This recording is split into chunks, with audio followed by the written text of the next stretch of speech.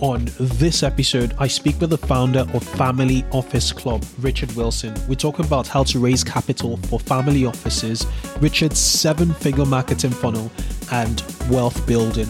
You don't want to miss this one. Do stay tuned. Welcome to 2X E-commerce, the e-commerce marketing growth podcast where you ask questions and I, Kunle, answers them. Also hear from proven marketing growth experts who are number 1 or number 2 in specialist areas of online retail marketing. So if you work in or own an online retail business, listen in, get involved, join me, and let's put some fuel to skyrocket your e-commerce growth. So an inbound marketing strategist, how do you beat Amazon? Natural search and our search engine position is critical to the customer flow through the website. I personally would not have an account process interrupt checkout flow at all. My favorite customer lifetime value calculation is an easy one. It's your average order value times that purchase frequency times your customer lifespan. I'm Kunle Campbell. Let's get rolling. If you're looking to grow your business, there's only one way: by building real quality customer relationships. Most marketing software will claim they can do this, but will never deliver on their promises. You need to demand more from your marketing software, and that's where Klaviyo comes in. Klaviyo helps you build meaningful customer relationships by listening and understanding cues from your customers, allowing you to easily turn that information into valuable marketing messages. That is why 10,000 innovative brands have switched to Klaviyo. What's the secret to building customer relationships?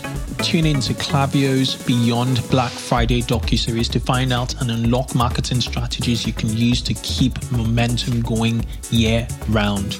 Just head over to klaviyo.com/beyondbf for more. That's klaviyo.com/beyondbf.com. Hi guys, before we start this episode, I wanted to talk to you about our Facebook mastermind.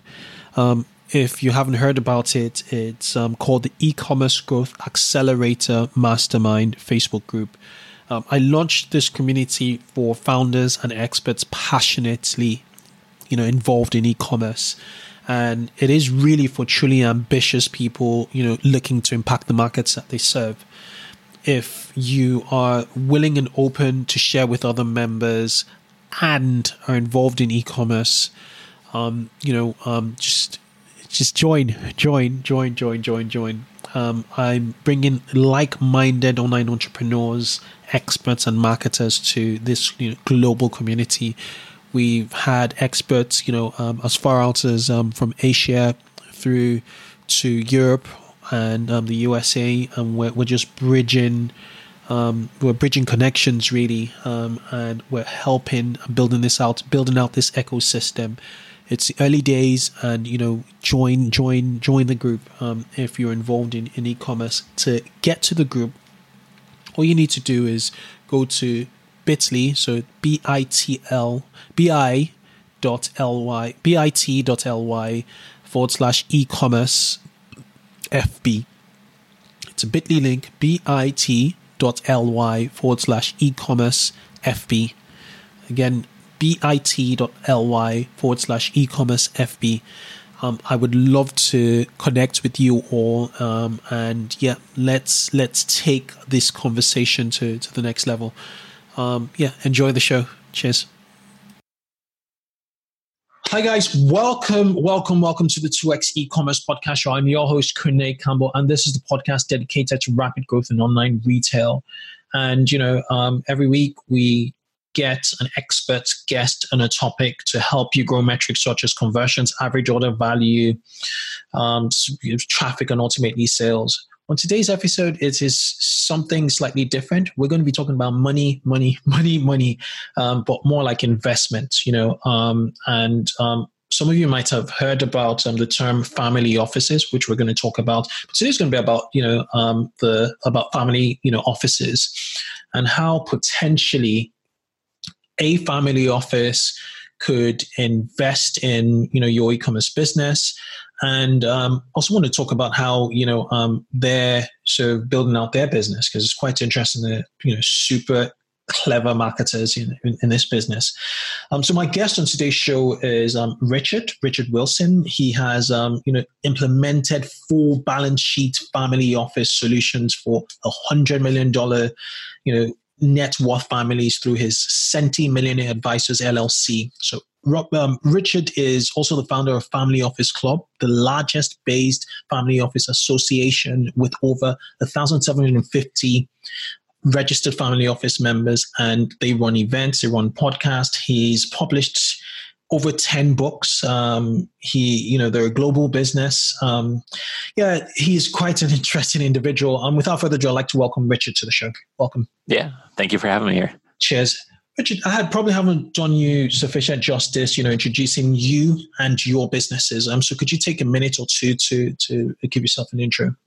Well, I don't want to bore individuals, but I think the summary line of it would be that we exclusively look to serve the ultra wealthy at 30 million or 100 million plus. 80% of our clients are worth over $100 million each that we help put together solutions for. We also offer 25 live events per year, and that's where we have the 1,750 registered investors within the Family Office Club. But I think probably most importantly for this interview and just knowing your audience or most of your audience is that a lot of the things I think you guys teach about marketing, lead gen, growing an audience, retargeting, optimizing your funnel, those are all things I've had to master to grow the Family Office Club. And I spent the last 12 years growing my marketing chops. And the only reason I survive in the family office jungle is I've got just enough expertise in a very focused area on serving the ultra wealthy, but then also a lot of marketing expertise. And it's the two of them combined that create the magic. And I'm sure some podcast listeners here probably agree that in a competitive space, having just one strong suit or skill set may not be enough to beat the competition. But if you're an expert in manufacturing sunglasses or in auto parts retail, and you're also an expert in getting distribution access or in optimizing your website, those two things combined might be enough. And that's what I've found. So I'm happy during this interview to talk about the marketing angle, capital raising, investors. We'll just go whatever direction you'd like to go. Let's do it. Let's do it. Amazing. I'm excited. Okay. So family offices, just off the back of, so from what you're saying, you have people who've made a fortune, high net worth, ultra high net worth individuals, and they're looking to grow their money. The money in the bank is, will depreciate. So on the other side of the scale, you facilitate those connections. Is that what your business does in a nutshell? Yeah, that's right. We have the events where people can network with each other. And then importantly, we don't raise capital as hired investment bankers or capital raisers. We're representing the investors. But like one I sent an agreement to this morning, for example, we're helping them source investments. So we do help make the connections, but we represent the investor. We're not calling 100 investors a day trying to raise capital like a boiler room, a Wolf of Wall Street situation. We're representing the allocator. Got it. And do you have any e-commerce successes as clients? Any e-commerce, multimillionaires as clients? For sure. I've got a meeting coming up in 2 weeks with someone who is in the fintech space and just had a $1 billion exit and is worth over 300 himself. And that's one that we're onboarding over this next quarter. Sounds exciting. Really, really exciting. Okay, so let's talk about. I guess we'll talk about marketing, your marketing, what your marketing looks like, and then we could segue into. Actually, I think listeners will want to first of all figure out, how to attract, investors, family office investors, and then we segue into, your marketing. Okay, so most of our listeners own e-commerce businesses. Portion of the base may be looking for capital to further grow their business or to expand their products. What's the right way to connect with high net worth individuals? Sure. Well, any deal that gets done, it took me about 10 years to figure this out. It can be seen through these three trust curves. There's a trust curve they have to move up on who you are, who the executive team is, the trust curve of understanding your industry, and the trust curve of your specific offer or your specific deal. So if somebody's known you for a decade, they're likely to invest if they like you and like what you've done over that time because they know you so well. They might be okay if they don't understand your e-commerce business. But if somebody doesn't know you at all, but they have already invested in other payment processors or other, retail companies like yours, then they're familiar with the industry, the mechanics, maybe the metrics of how a subscription online MRR type business works, then they might be willing to invest.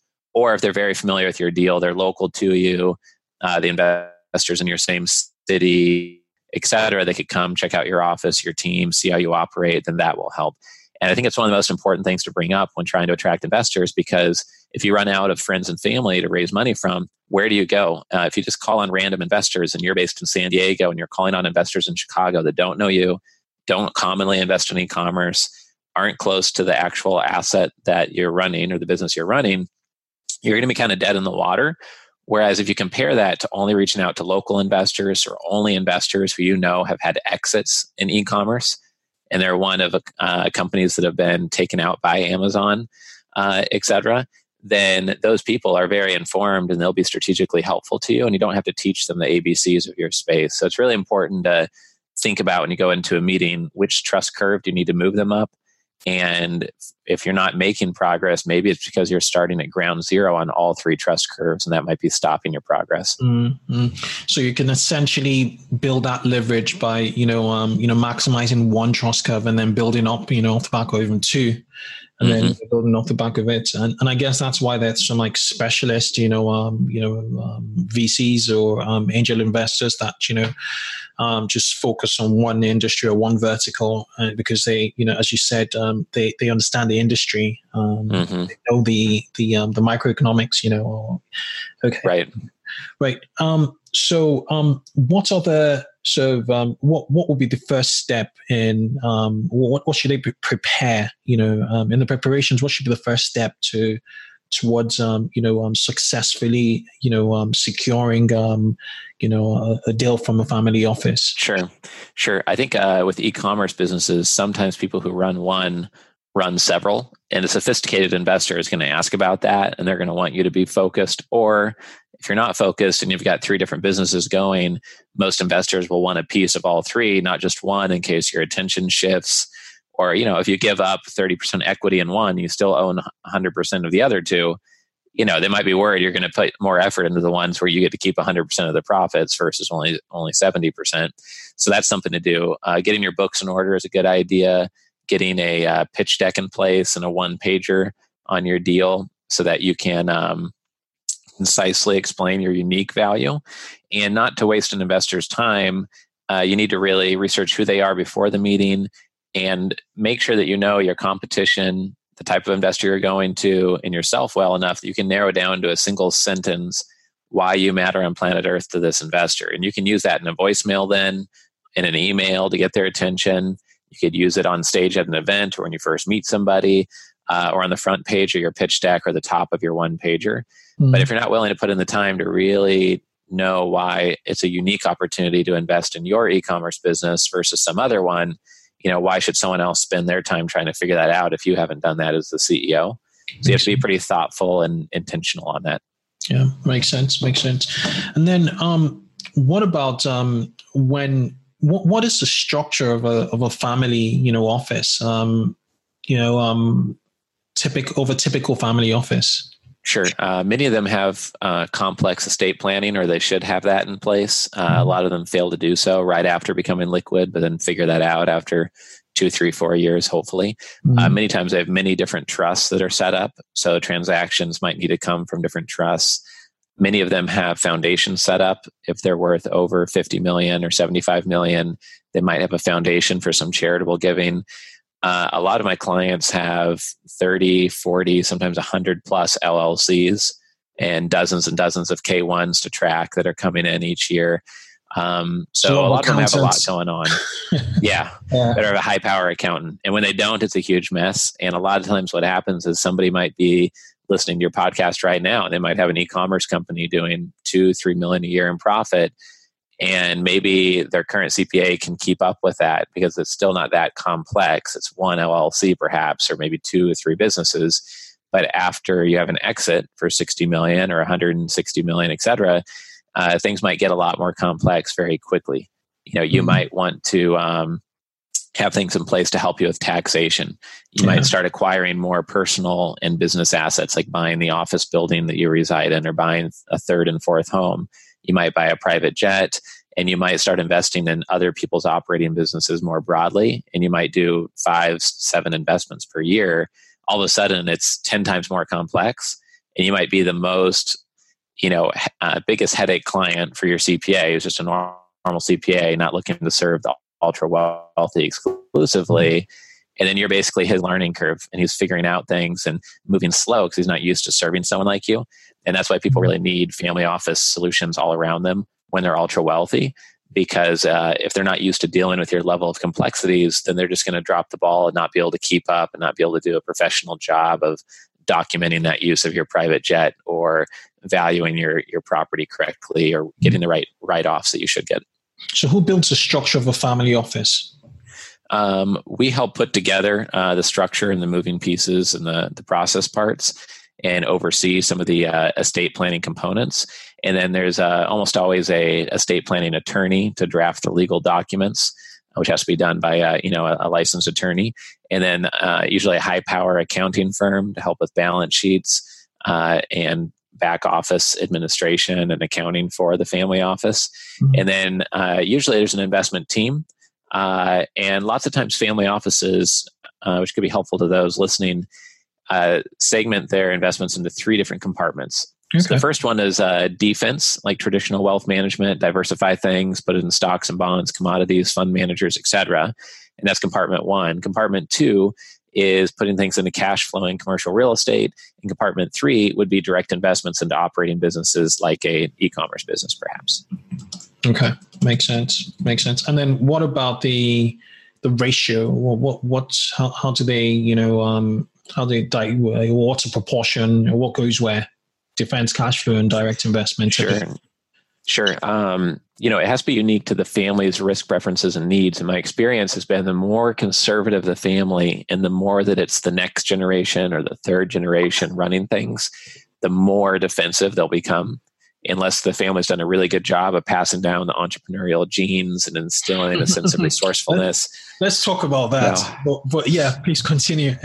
Yeah. But I mean, in general, a lot of families I see will have anywhere from a 25 to 50, 60% in the defensive compartment, 20 to 40% in cash flowing commercial real estate, then usually 10 to 20, maybe 25% into direct investments and operating businesses as the general split. But it has to change greatly based on your risk preferences, time horizon. Literally we ask clients 50 questions when we start to work with them. And it's not a good idea to take anyone's advice unless they've asked you, at least 50 questions, because otherwise, they're not really serving you. They're just kind of throwing something out there as a template. Yeah. So, you're, right there, you're spearheading, a business that, relates with high net worth individuals and high net worth families. What's your take on, entrepreneurs, risk takers, trailblazers, adventurers, really, people who decide to just go against the tide, take those risks and, get the rewards, how they, hand over or, carry over their legacy, not just in the material, the wealth, but in spirits, in behavior to their kids. What do you see typically? And then we could probably talk about, how they, we can address the first part of the question, which is, how to essentially, give your children, that kind of drive that puts you there. Yeah, it can be a real challenge because lots of times when someone becomes ultra wealthy, they have multiple homes and their kid goes to a $40,000 a year preschool and they have a private jet. And it's hard to have someone grow up with a sense of being thrifty or resourceful or having a really strong work ethic when it's obvious the family has a lot of money and they have 7 different cars and can go to whatever school they want without a second of consideration, right? So I think it's pretty hard, and so a lot of families struggle with that, and some just give up on trying to instill the entrepreneurism and say, well, just do whatever you want, go be a painter, be a teacher, whatever, and they don't try to really instill the entrepreneurial gene in them. But some families set up a family bank, which again could have all different types of unique missions. But one way it could be used is to make it so that the family members don't get an inheritance beyond money for their first house, for education, maybe a medical emergency. Otherwise, the only other way to get money, besides maybe $1 or $2 million for those previous reasons, would be if you apply to the family bank with the business idea that the elders in the family approve and review and give feedback on. And then, okay, you want to buy this chain of 3 Pizza Huts, or you want to buy this e-commerce business, some direct-to-consumer business on Amazon or something. Well, let's review that plan, make sure you're not overpaying, make sure that you have a solid approach, make sure this actually makes sense for you to own and run. And if it does, then you can earn your inheritance through owning that business and the profits that come from it, because that makes you work for it and learn business and instills more values rather than just giving you $10 million to buy Ferraris and a condo in Monaco. Makes a lot of sense. I like the idea of the family bank. It's almost like a Shark Tank in the family. Right. You just need to, prove your worth. Are there any other strategies towards driving that work ethic? You've seen that's worked. Yeah, I think forcing the children to work outside the family business and not getting them jobs and making them kind of survive on their own a bit in the real world can be a good thing for sure. And then also, I think maybe not exposing them exclusively to the philanthropy alone. I think some families say, oh, well, the next gen, they're interested in philanthropy, and maybe I'll have my daughter help run the foundation. And then the only thing in their brain is that, money must be coming out of our nose because we're just giving it away all over the place instead of focusing on making it or earning it or creating value through business ideas. Mm-hmm. And, families defend it by saying, oh, well, we're giving back, we're being generous. I say, okay, if that's your goal to instill those values alone, but it's going to do the opposite of instilling the value of being resourceful and hardworking and trying to figure out how to create value. Not that it's bad to give away money, but the kid would be better off put into a sales position or help grow a new business unit or help run some small $2 million acquisition the family did and help run that and see if it blows up in their face or if they can run it and learn the hard way how to manage employees and manage a P&L and do advertising and grow sales and manage a sales force. It's night and day different. Those two things. I think that's something that a lot of families don't think about enough, I think. Yeah. And I guess there are also a new set of challenges, when you're trying to preserve wealth and, when you're trying to acquire wealth. Right. And it might be two, different skill sets, but you still need to have the attitude regardless. Yeah, it's right. Interesting. It's interesting. I guess also, potentially, make challenging them physically. Right. So they have that grit, But, it's interesting. It was just a segue, really. But sure. Given the fact that you're exposed to, to families and you'd have, firsthand experience. Okay, let's delve down into your business, into your funnel. I'm on your email list. I see the brilliant things you're doing, and how old is the business? When did you start? And what were your challenges in the first 5 years of business? And how did you, double down and grow from there? Sure. Yeah. So we started in June 2007. So it's been 12 years running the business. And in the first year or two, we were providing content on hedge funds, capital raising, and family offices.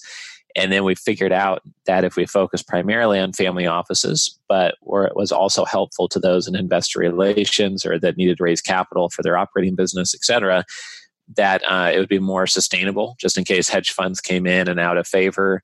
It's more stable, we thought, to provide education on something that will always be in demand, which is access to an investor type. So we focused on positioning ourselves as the number one expert globally on the investor type of a family office. And we started out just by writing a lot of articles. And literally the beginning was just looking at the top 500 keywords that people searched related to family offices. And I wrote 2 blog posts on every single keyword. And then I would put those out on eZine articles and old school article syndication websites. And then we launched some training programs, and that went well in the data division. And then we started... were these offline training programs or online training programs? Online. Okay. Online. And the first day we launched our certification, I was sitting in a burrito shop, I remember, and I pushed send and I watched the PayPal, and we brought in $35,000 in one day. And I realized that we had something there with our blog and our email list alone. And then we got kind of accidentally on the front page of the Boston Globe, and then got invited to speak, 100 plus times in 14 countries. And basically that just taught me, like, this momentum of it just taught me that I was in the right place at the right time with this content. So I just tripled down. That's when I bought familyoffices.com, did a book deal with Wiley, found out books help a lot, started hosting our own events, started writing more books. And then, 12 years later, we've done 114 events and written 13 books. We've produced 1,800 videos, and we've got about 500,000 email opt-ins organically that have all came in to download our free books and, listen to our webinars, et cetera. So, I think that it's the combination of family office expertise and capital raising expertise with marketing chops that makes the magic. And that's why I'm able to survive in the family office jungle. And exactly, which goes back to exactly what you were saying at the start of the interview, where, having 2 skills, and being a master in 2 skills is essential for survival in most industries. Right. Not just expertise in one area. And especially, thought leadership is so helpful on bringing in a client where there's a long-term sale and the trust is important. So if you're selling something that's expensive or that people are very careful about buying, and that's the niche that you're in, and you're listening to this podcast, then I think thought leadership should be even more important to you than maybe someone who has an inexpensive product that's an impulse purchase and might not need to write a book on that area, perhaps. Interesting. So what your average deal size is for people that sign up for family offices that sign up with a business? Yeah, sure. So on the conference side, we charge either $199 or $299 a month, and our average customer value is a bit over $2,000, and we've got coming up on around 1,000 subscribers in that model. But then on our family office side, our average client is at about 200 million net worth, and we're typically negotiating a retainer on that side, and it would be anywhere from a $2,000 to $10,000 a month retainer per client closed, and then we can get upside on deals that they invest in through us. So we do a performance only structure and take 10% of the upside on projects that they get invested in through advisory help. And I think importantly, a lot of people think you can't meet an investor, or you can't meet the ultra wealthy through social media, or these people only work through referrals. There's no other way to get to them. But I've just found that thought leadership reverses the funnel, and it makes it so they're cold calling me, and I barely have time to get back to them, versus me having to call them, and they're like, "Who's this guy?" I don't have time to reply to random people calling me, and so I think for anyone listening, whether it's a business or for raising capital, if you can approach it instead of going to a lake with a spear and trying to catch some fish, if you spend some time to look around the lake and see where the water's flowing and see where the fish are jumping, and you position yourself like a grizzly bear so the fish are jumping in your mouth instead of chasing them in the open lake, it's a much more enjoyable experience. And I've experienced both types of approaches. Interesting. Very, very interesting. And what would you... In your, you talked about thought leadership. In thought leadership, I don't want to dilute this into, a very simple model, but what's been the most important pillar in your, thought leadership initiatives? If somebody was to start what you're doing now today, which would be compatible, okay. But if, what would you tell them to do now to get this thought leadership going? Sure. This is an idea I got from Jeffrey Gitomer, and he said in one of his books that it's his number one strategy, but he knows that almost no one will follow it, is to identify a unique audience and then just give away value to them every week.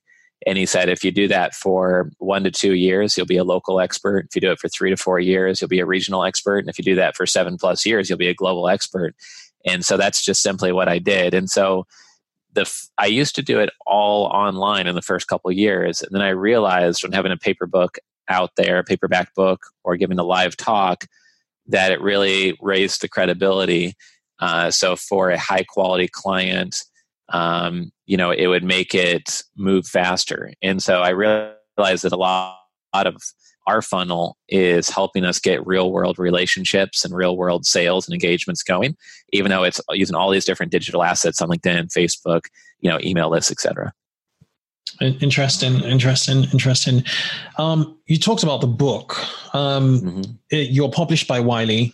You self-published, or we have a couple of books out from Wiley, one with Bloomberg, but then we've self-published 10 out of the 13 because we realize that most of the sales and the pushing of the book happens from our own email list and our own marketing, and then we can edit the book anytime we want to. So if I get a new client and they're a $10,000 a month retainer client and they want to be featured in one of my books, I could update the book today, upload the PDF, and now they're in my book starting tomorrow.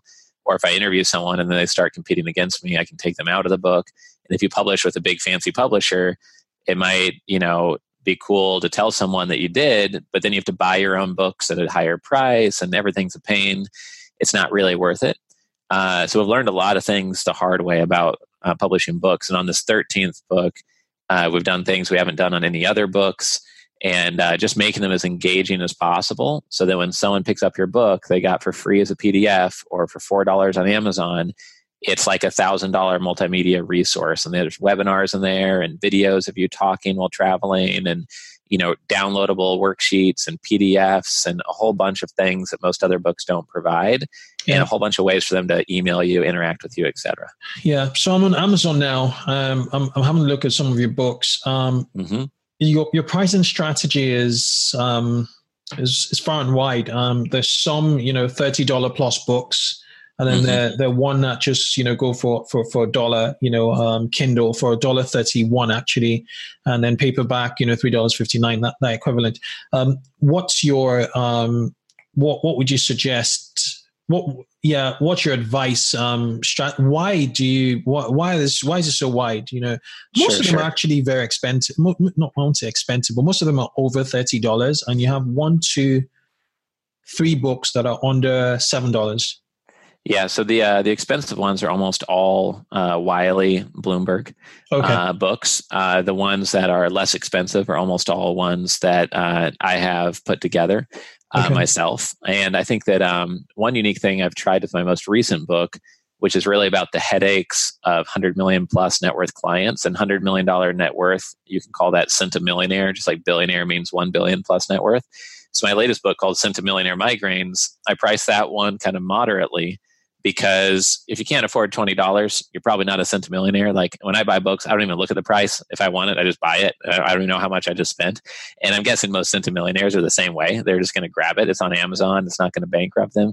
And so it kind of, I don't want that one to be as mass. It really is written for the ultra wealthy alone. It's targeting that kind of sub niche. And so for that reason, I priced it at around $20. For someone starting out, you'll get the biggest distribution of your books and your ideas and get the most potential clients by charging less, so that there's no risk in someone's mind that it's going to be a bad purchase. So with some decent reviews and a very low price, they say, oh yeah, well, I'll try it out, $4, and what do I got to lose? And you don't want any barriers to them absorbing your ideas.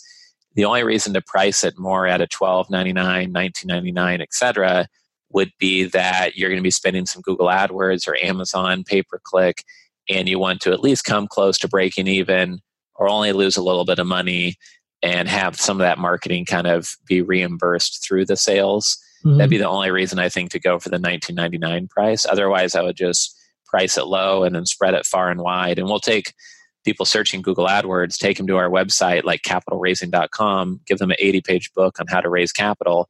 So if they search for how to raise capital on Google, we're bringing them to our website and giving away the book, and then we get an opt-in, and my team can call them and see if they want to come to a capital raising workshop, or if they need help with pitchdex.com. We do like materials for people, marketing materials. So It's great for lead gen. They're good lead gen assets. Yeah, it's amazing. It's amazing. I can't seem to find the Centimillionaire book, but I've seen the full portfolio of books here, which is just amazing. Okay, so after the books, you have 500,000, people. Do you communicate? How often do you communicate with them? What does your email funnel and email communication look like? From your end, how do you manage with that volume, with that scale? Yeah, we've got a lot of segmentation. We have them segmented by where they opted in, by geography. So we've got about 100 different segments across it, and we have 5 or 6 different businesses within our business. So things are segmented on multiple levels. So some emails might go out to almost everyone in all geographies, like a PDF newsletter about our whole brand that would be appealing to both investors and those raising capital might go out globally to almost everyone. Whereas a email on our capital raising workshop will just go out to the capital raising type people. And as the event comes closer, because it's in Toronto or London or San Francisco, then we'll reduce it geographically to be a regional email. And then as it's the day before the event, we'll only email people in the city of San Francisco or people who clicked on the link and are on like a hot list for being really interactive with that content. So that's because we do things that are happening in the real world with live events. But we have found that having it highly segmented just gives you a lot of options and you just get better response rates that way. Yeah. In a way, you remind me of Michael Matthews. He came in, he's a completely different niche from you. He's into fitness. Mm-hmm. But the core of his business is writing. It's content. It's it's always been content. And similar to you, he segued from content. So he was writing lots of blog posts, and eventually he moved into books. Actual books. I can't remember whether they're self-published or with a publisher. Mm-hmm. And eventually he created a product. Physical product. Supplements and things like that. And yeah, you're just in a different space, I think, and it's amazing how the power of content, how, content is so attractive if you do it really, really well. Right. You talked about the family, office space, being really cutthroat in terms of competition. How is it that you survived? And how is it that you've been able to outspend, competitors and grow consistently over the last 12 years? Sure. A big part of it is just the mindset that no matter how long it was going to take, that we're going to be number 1 or top 3 in the niche globally, and we're going to do whatever hard work was needed and take a really, 10, 20-year approach. So if somebody is 58 with tons of expertise, even if they have my same energy, they're not in this business for the next 20, 25 years. They're probably looking at retiring in 7 years or working half-time pretty soon. So I'm doing things that would make no sense if I was just in this for the next 7 years, because the ROI would be hard to calculate. It's a long-term ROI. It's planting seeds. It's giving away more than all of my top competitors combined. That's a big part about the advantage. And I think that, when Einstein won the Nobel Prize, a journalist said, "Oh, well, you discovered relativity. That's amazing." And he said, "No, I didn't. When I was born, there was already people working on relativity. But for the past 10 years, I've done nothing but think about relativity. And I provide content and think about nothing but family offices, the ultra wealthy, and how to help people access them or how to help people set up their family office for that." And so for the last 12 years, I've just been doing that with a focus on documenting the journey, giving away a lot of content, being as generous as I possibly can as I go. And other people in my space are not being generous, or they're newer to the space, or they've been in the space a lot longer than me, but they're old school, keeping all their secrets close to vest and charging $500 for their white paper. And meanwhile, I get it distributed to 50,000 people instead of the 400 people that read their white paper because they're charging a premium for their content. So you're really going wide, and then you're funneling down, and that just, the funnel at the bottom of, your much wider funnel, is big. And building funnels within funnels. So at the beginning, It was, I want to be the family office guy. And then so we kind of got there, and we had the best-selling book, and familyoffices.com is the most visited, and the Family Office podcast. Then we realized that this type of family office, a single family office, was the most valuable type. So we bought singlefamilyoffices.com. We did an annual event on single family offices alone. We wrote the first book with the word single family office in the name of it. But we realized then that the niche within the niche within the niche was people who are just starting their single family office because they don't have gatekeepers yet. They don't know anything yet. They need tons of help. They make expensive mistakes. So then we wrote a book called How to Start a Family Office. So when people are looking for that, it hits them right between the eyes with that exact book. And in teaching our capital raising workshops, I'm always telling people that you need to be the Excedrin for the migraine. You need to figure out their pain points and cure them. And if they're trying to lose that belly fat for summer, or they're trying to look better in their Warby Parker glasses, etc., you need to be the solution for that pain point or what they're reaching out for all the time. And that's what led me to this, the latest book, Centimillionaire Migraines, is we want to be that Excedrin for the ultra wealthy. And that's why when you read off my bio, our advisory shop is called Centimillionaire Advisors, because we're one of the only firms globally that's catering just to centimillionaires, 100 million plus. And I think it's that mindset of being 5 niches deep and having funnels within funnels within funnels of always discovering like, hey, this is pretty valuable turf. And then once you're inside that sandbox, you realize that the top 6% of that sandbox in this little corner over here where no one else is focusing is the most valuable sandbox within your sandbox. And so we put a stake in that ground, get inside that sandbox, and then iterate again and again and again. So if somebody tried to compete against us, they could throw $1 million at it and they wouldn't be able to compete with the layers of content that we've put around our sandboxes. Yeah. If there's anything, that was the most important thing in this conversation so far. And the takeaways in physical product businesses, you got me thinking, if you think about Apple, when they were in the doldrum and Steve Jobs was kicked out and he came back again, their major funnel, let's just use an analogy, was the Mac, the iMac and the MacBook, the iMac basically, and he improved on that, and then he saw another problem, which was like phones. And he brought the iPhone off the back of that, which was like a funnel within a funnel. And I guess, listeners could learn a lot, from what you just said, is, you might be, serving a market with a particular product, but have you thought that there might be a follow-on product, which, could, which your audience, your wide audience, your customer base, actually have a need for. And right. Why don't you serve them, by doubling down and reinventing yourself till you actually find, I'd say the treasure, right. the treasure and a treasure. It's almost right. like a chest of boxes and, treasure boxes. And for sure. I think that what you just said has changed my whole life. Just being able to realize that if you identify a really valuable market and you design something that really hits them between the eyes with tons of genuine value, and you can own that small, highly valuable market. It doesn't matter how long it takes to get on top of that and really own it. If you can get there, then it's going to be highly valuable and people are going to have to come through you.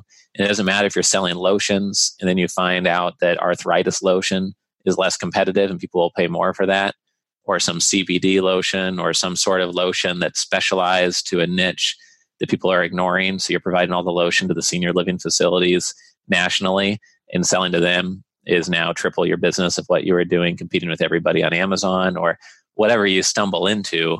I think there's always a higher value niche within a niche. There's usually less competition because less people have specialized and said, oh, we want to really cater to that high-end group. Absolutely spot on. Absolutely spot on, Richard. Yeah, amazing stuff. Enjoying this, thoroughly enjoying this. So, you're no stranger to funnels and, marketing.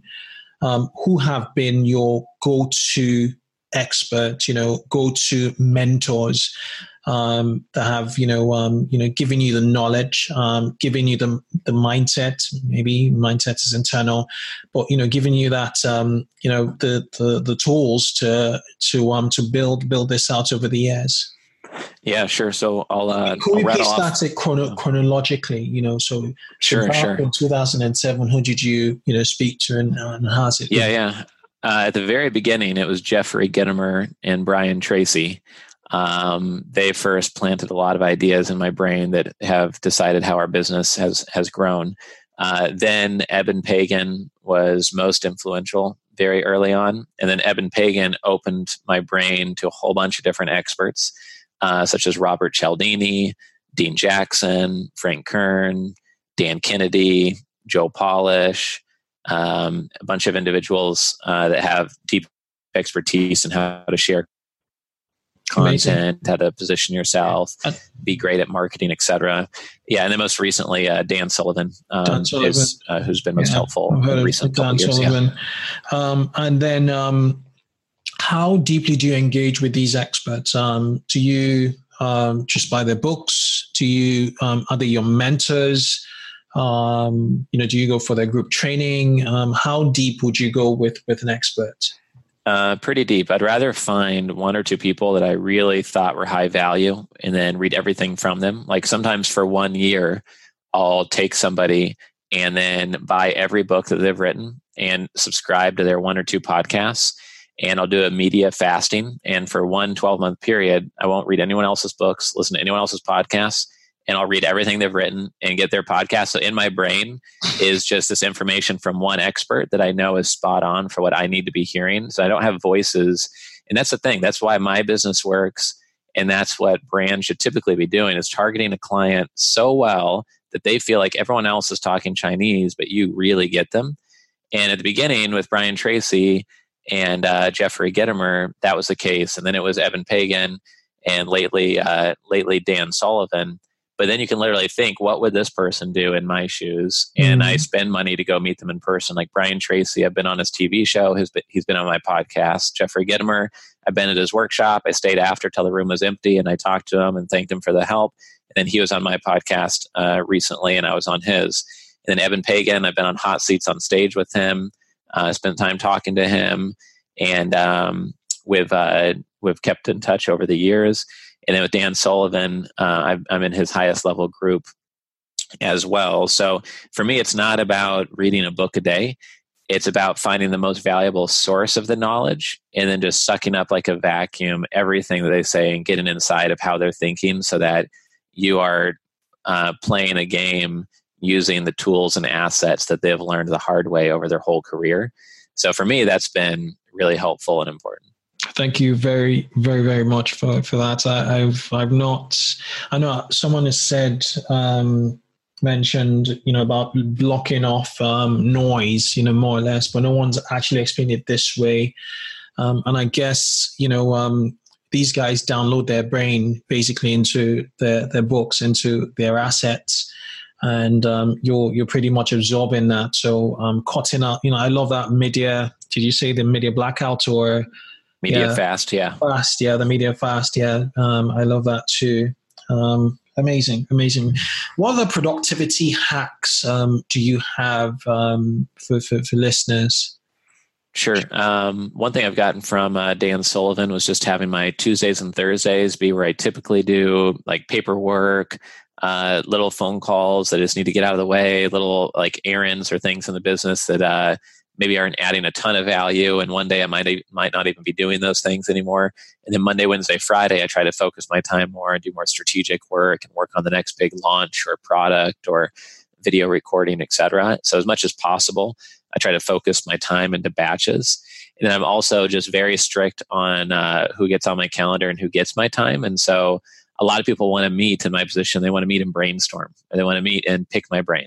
Or they want to get on the phone, but they don't have an agenda. Or they want to meet, they want me to drive 45 minutes north to their office to meet, but they're not telling me why they want to meet. So I've just learned to say no to almost everything and have people meet with my team, talk to my team, call my team. And the only people talking to me is someone who has a podcast like yourself, or someone who's worth, or someone worth 100 million plus, or a big strategic partner, or a top sponsor of our conferences or something. Otherwise, everyone should just talk to my team. Like, I'm not the salesperson for membership, so I don't need to take the call. They can explain how our model works. They can explain how. So I think that's really important, and just not feeling bad about saying no to a lot of things that are trying to claim your time if it's not part of your agenda. Yeah, super, super, super important. Your time. Okie dokie. So I guess before I let you go, I have what's called a lightning round, where I ask you 5 sets of questions, and if you could use a single, answer, a single sentence rather, to answer the questions, would be brilliant. Sure. Okay. Right. How do you hire people? We use LinkedIn, and if they don't smile and they don't seem like very quick learners, then we don't hire them. Awesome. Okay. What are the 3 indispensable tools for managing your business? We use Slack, HubSpot, and then I would say just social media for client acquisition. Yeah, I forgot to say use HubSpot for managing your funnels. Okay. Yep. What's been your best mistake to date? I mean, setback that's giving you the biggest feedback. For me, it was having someone in multiple roles that they weren't excellent at. So I had someone who was an operations guy, but he was also doing sales. Mm. And when I broke that apart and gave someone a focused job of just doing sales, I could hold them much more accountable. Awesome. Okay. What one piece of advice would you give retailers looking to raise capital? I think just have very high integrity in the sense that everything needs to be integrated. What you say has to be what you do. Your team members have to fit your values. What you tell an investor has to align with reality, and just make sure there's nothing in your life that's being an anchor and slowing you down and being, friction. Awesome. Okay. If you could choose a single book or resource that has made the highest impact on how you view building a business, which would it be? Mastering the Rockefeller Habits by Vern Harnish. Awesome. Okay. Heard of it too. Richard, if people wanted to follow you, on social, you have a lot, to offer. You're a thought leader in your space. Where's the best place for them to follow you and connect? LinkedIn is the best place. And they can find me there pretty easily under Family Office Club. We've got a company page there they could follow. It's probably the easiest. And then familyoffices.com and capitalraising.com are the 2 best resources. You have free books and such, and see what we're up to. Okay. I'll link through to your LinkedIn. I just actually connected with you on LinkedIn. It's been awesome. An absolute pleasure, having you on. I really appreciate your time. And, a lot of those nuggets you dropped, I'm going to listen to this myself again. And I'll ensure that the show notes are, quite comprehensive. Great. Awesome. Thanks for having me here. Appreciate it. Appreciate it too. Okay. Bye. So that was a wrap on this week's episode of 2X E-Commerce. Remember, you can catch me every week and also send your questions and comments on Twitter using the hashtag 2XEcommerce. Keep yourself in the loop by subscribing to this podcast on iTunes or your favorite podcasting app. It only takes a few seconds and it means you'll get the most up-to-date episodes to help you grow your online store. Do have a good one till I catch you on the next show. Bye-bye.